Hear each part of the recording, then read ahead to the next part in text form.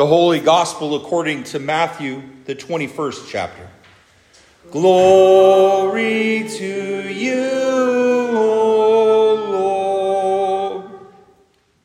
Jesus said to the chief priests and elders of the people, "Hear another parable. There was a master of a house who planted a vineyard and put a fence around it and dug a winepress in it and built a tower and leased it to tenants and went into another country. When the season for fruit drew near, he sent his servants to the tenants to get his fruit. And the tenants took his servants, and they beat one, killed another, and stoned another. Again, he sent other servants, more than the first, and they did the same to them. Finally, he sent his son to them, saying, 'They will respect my son.' But when the tenants saw the son, they said to themselves, 'This is the heir. Come, let us kill him and have his inheritance.' And they took him and they threw him out of the vineyard and they killed him. When, therefore, the owner of the vineyard comes, what will he do to those tenants?" And they said to him, "He will put those wretches to a miserable death and let out the vineyard to other tenants who will give him the fruits in their seasons." Jesus said to them, "Have you never read the scriptures? The stone that the builders rejected has become the cornerstone. This was the Lord's doing, and it is marvelous in our eyes. Therefore, I tell you, the kingdom of God will be taken away from you and given to a people producing its fruits. And the one who falls on this stone will be broken to pieces, and when it falls on anyone, it will crush him." When the chief priests and the Pharisees heard his parables, they perceived that he was speaking about them. And although they were seeking to arrest him, they feared the crowds, because they had held him to be a prophet. This is the gospel of our Lord. Praise to you, O Christ. Please be seated. Well, grace, peace, and mercy to you from God our Father and Jesus the Christ. Well, dear saints, the parable that Jesus tells us today, it focuses on the landowner who leases out this vineyard that he has just established. Now, it seems that this is a rather complex setup. There's a secure fence to keep out the pesky animals, perhaps the raccoons and the deer. And there's also a watchtower to keep an eye on anyone who tries to break in and steal their produce. And there's this new wine press to crush the grapes and turn the welcome harvest into wine.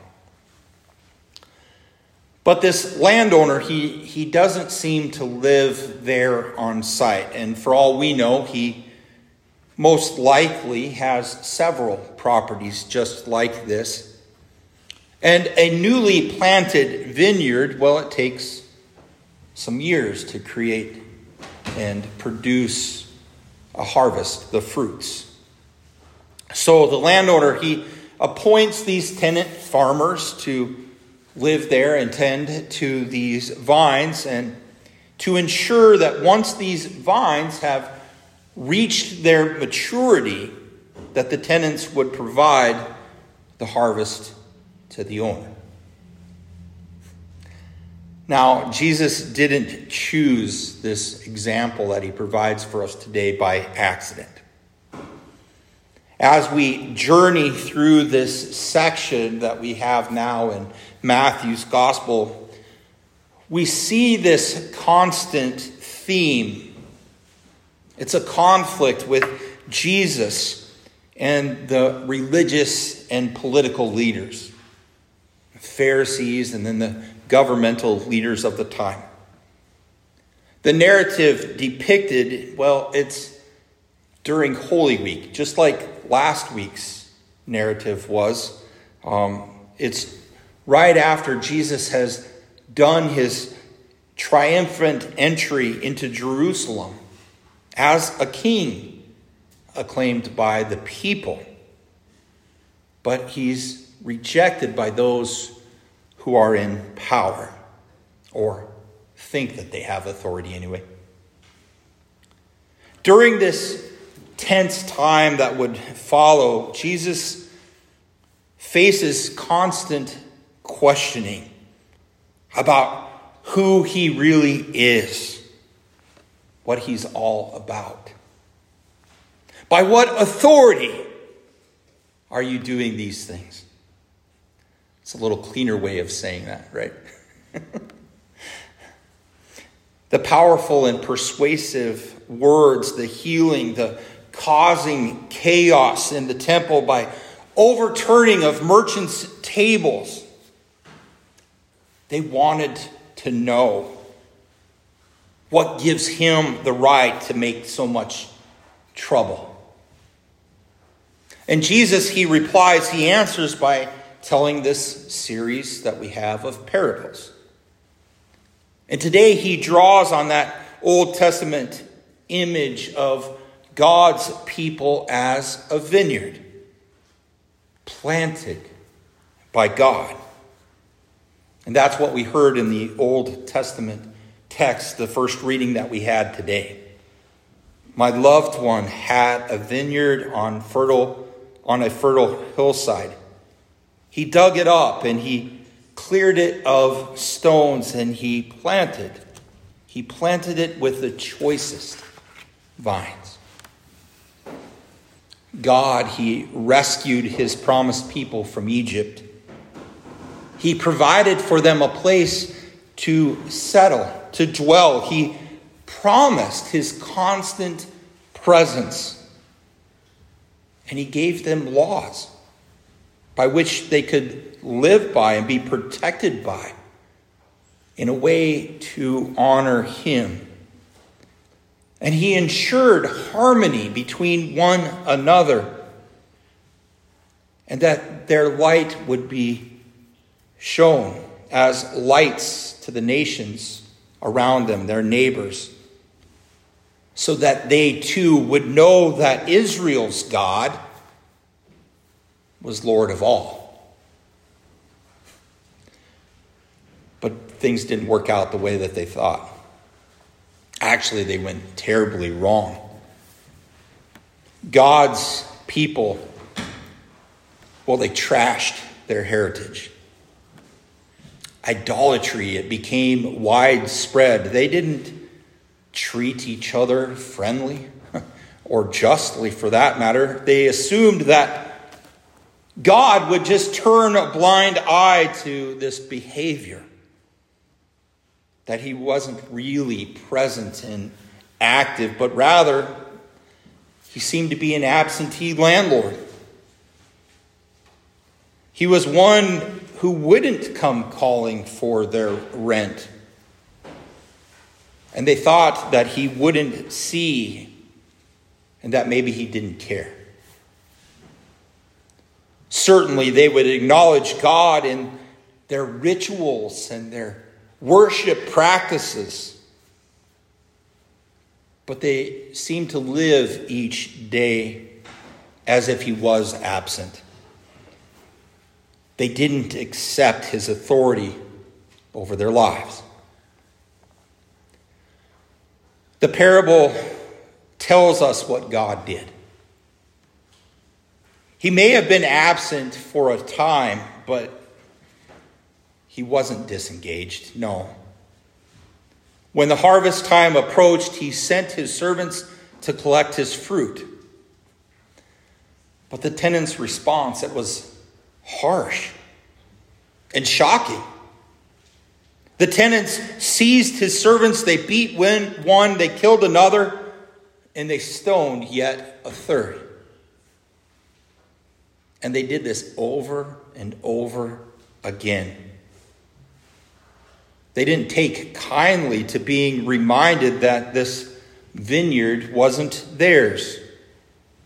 That they owed everything that they were, everything that they had, to the grace and generosity of God alone.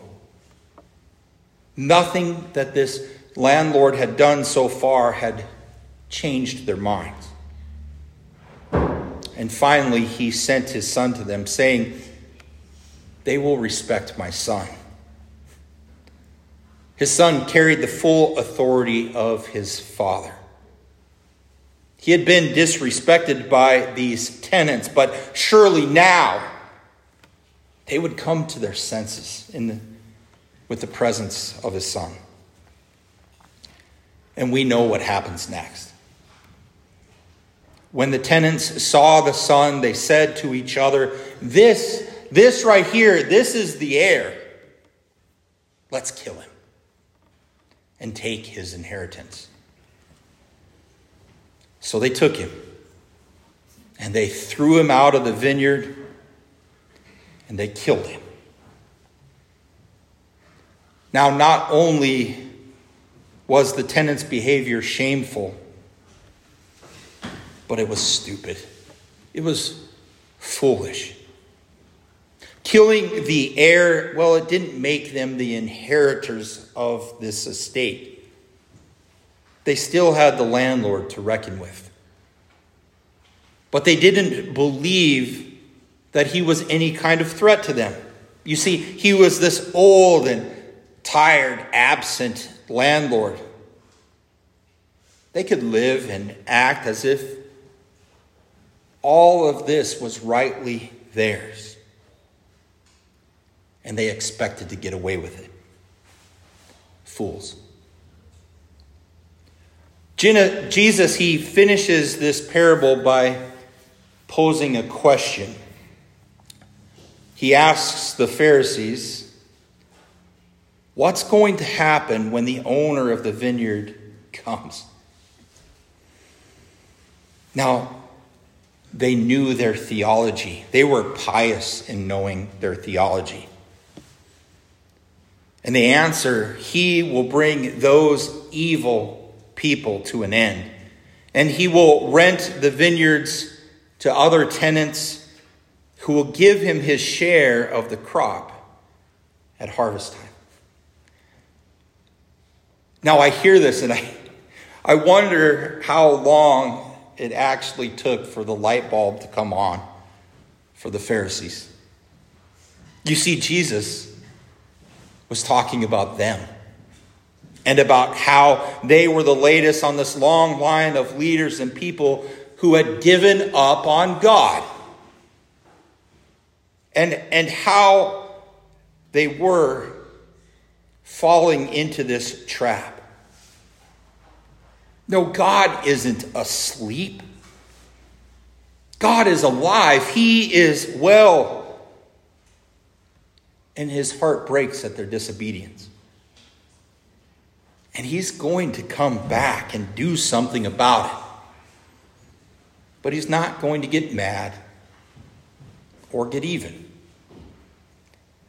He's going to create a new people who will produce the fruit of faith and love that he's looking for.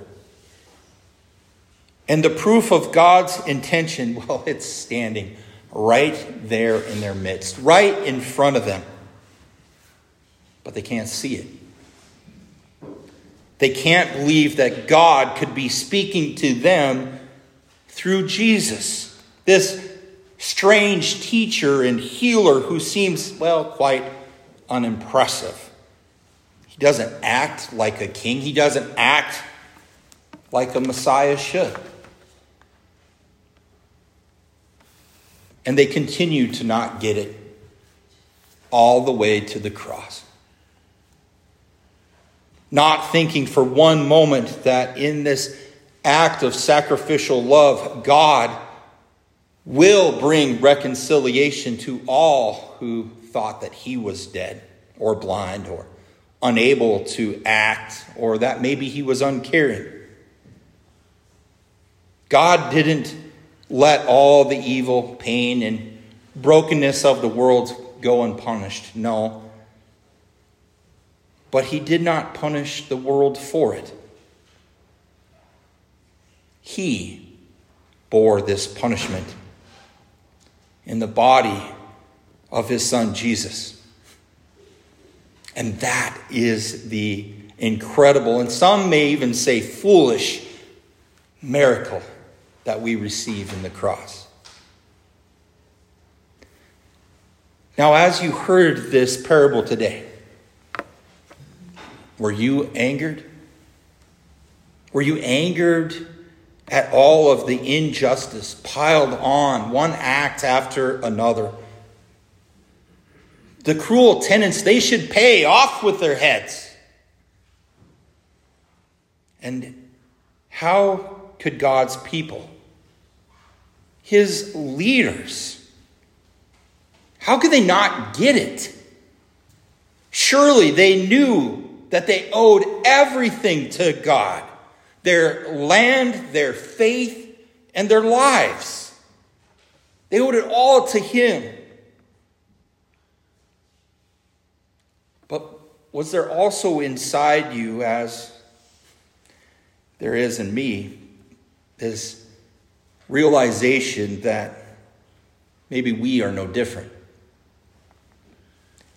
We know, especially in theory, of all the incredible love and mercy that God has for us. We know that all that we have, our family, our relationships, things, work, you name it, we have it all through the grace of God. But how often do we practically live this way, as if we really do believe it? At every level of our heart, in our behavior, and in our attitudes. God calls us to bear fruit for him, the fruit which has created us to bear. Jesus himself, he says this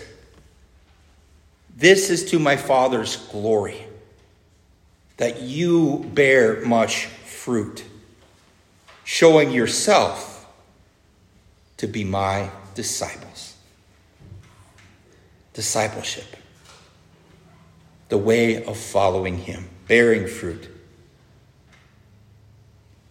So do we live as if God's away? Do we live as if he's not with us, not real, not living?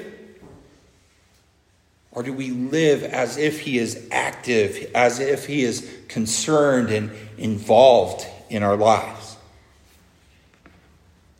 To take heart of Jesus' words to us today is to do two things.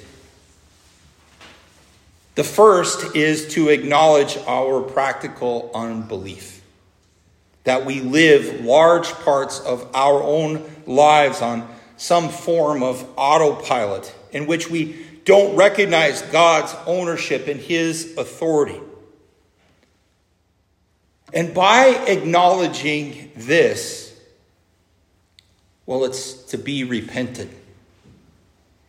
It's a way of living our day-to-day Christian lives in repentance.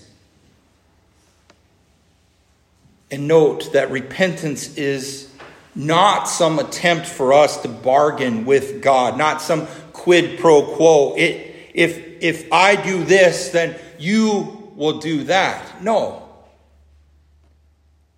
We are not in any position to order God around. And to try to do so means that we don't understand the depth of the mess that we truly are in, nor the depth of God's love and grace for you. The only hope is our trust in Jesus Christ. Yes, Christ alone.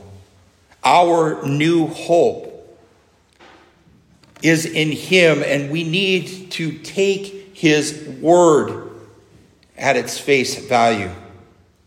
To see his cross as the greatest act of mercy and forgiveness ever. One which applies to us and offers us new life, new hope that is so abundant with God's love, grace, and mercy.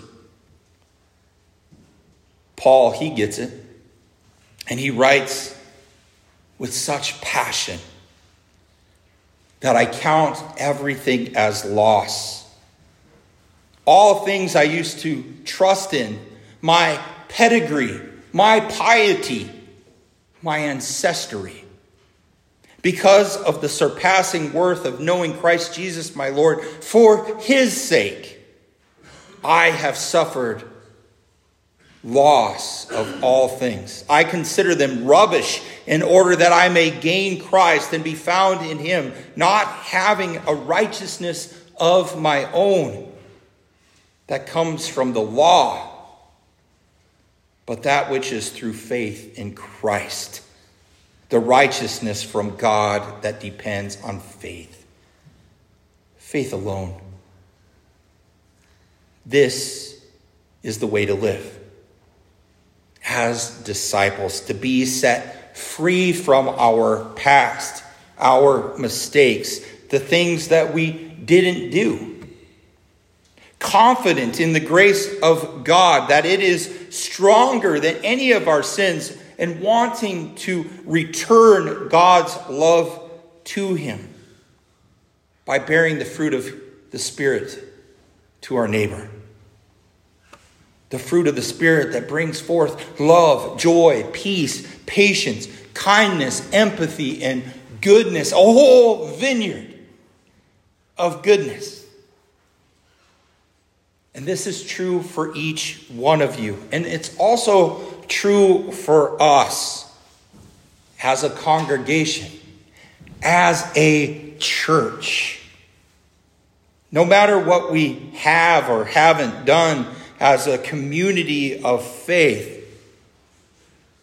each day for us has a new start, a new opportunity with new hope. And this is a new season for us as we live fully in this grace, in discipleship, fully aware of the privilege of laboring in God's vineyard, living as his church, as disciples, as a community of faith, which points to his everlasting forgiving love. The hope of the world, bought with his precious body and blood on the cross for you. You are free in Christ for him. And may that bring you peace. The peace of God which surpasses all of our reason and our logic and our understanding. May it guard your hearts and minds in Christ Jesus our Lord. Amen, amen.